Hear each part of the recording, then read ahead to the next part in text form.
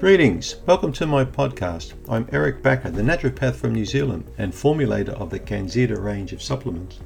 In each of my bite-sized episodes, you'll be getting practical tips that you can follow right away to improve your health and lifestyle. So go ahead and binge listen.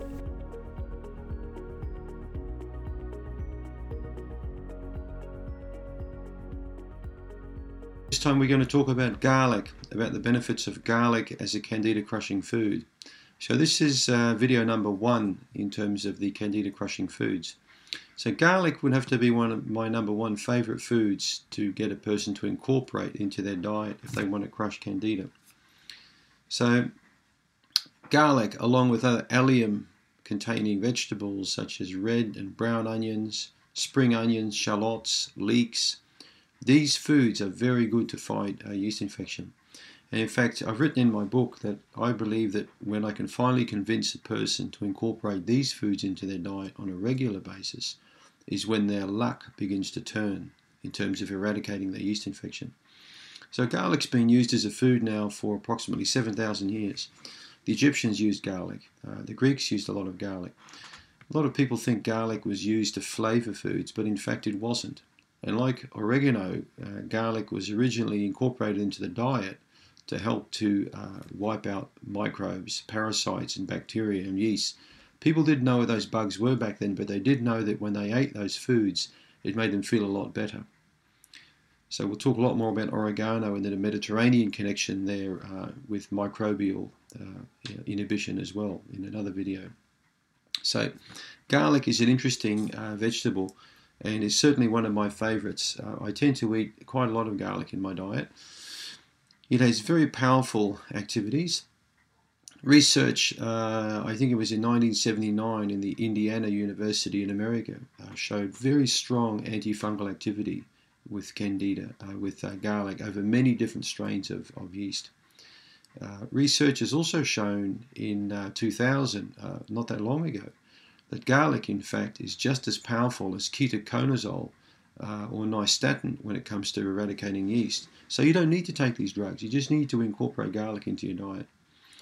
So there are 2 particular strong components of garlic which have this activity, allicin and alanine.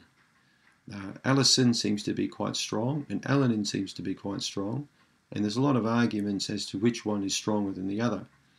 I've also read a lot of research saying that when you cut fresh garlic, the content of these oils tends to increase and then decrease. So it makes more sense to have this stuff fresh in your diet.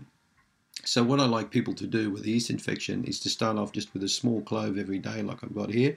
You can see this clove is not peeled. So what I've done is I've peeled the clove here. I've just crushed it. And then what you can do is just crush a small clove. And when you crush it, it will generally break open and fall apart anyway, like this one has. And you can just swallow it like a capsule or a tablet. Good to have this with a meal, with a protein-containing meal. A bigger clove you can cut up in pieces and incorporate in your food and eat it. Or you can crush the juice out of it and mix that in with a salad or a salad dressing. There are many ways you can use raw garlic.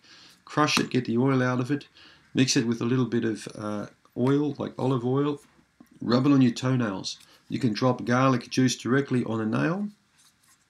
I know a lot of women who make garlic tampons. They actually thread the garlic, which they've peeled, on a piece of string and insert that and leave that in for several hours.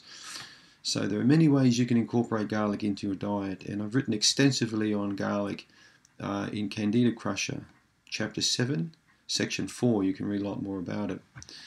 So tablets, capsules, or fresh, what should I do? Well, I think you should do fresh, and I think you also should do cooked, and incorporate a garlic into your supplement, into your antifungal regime as well.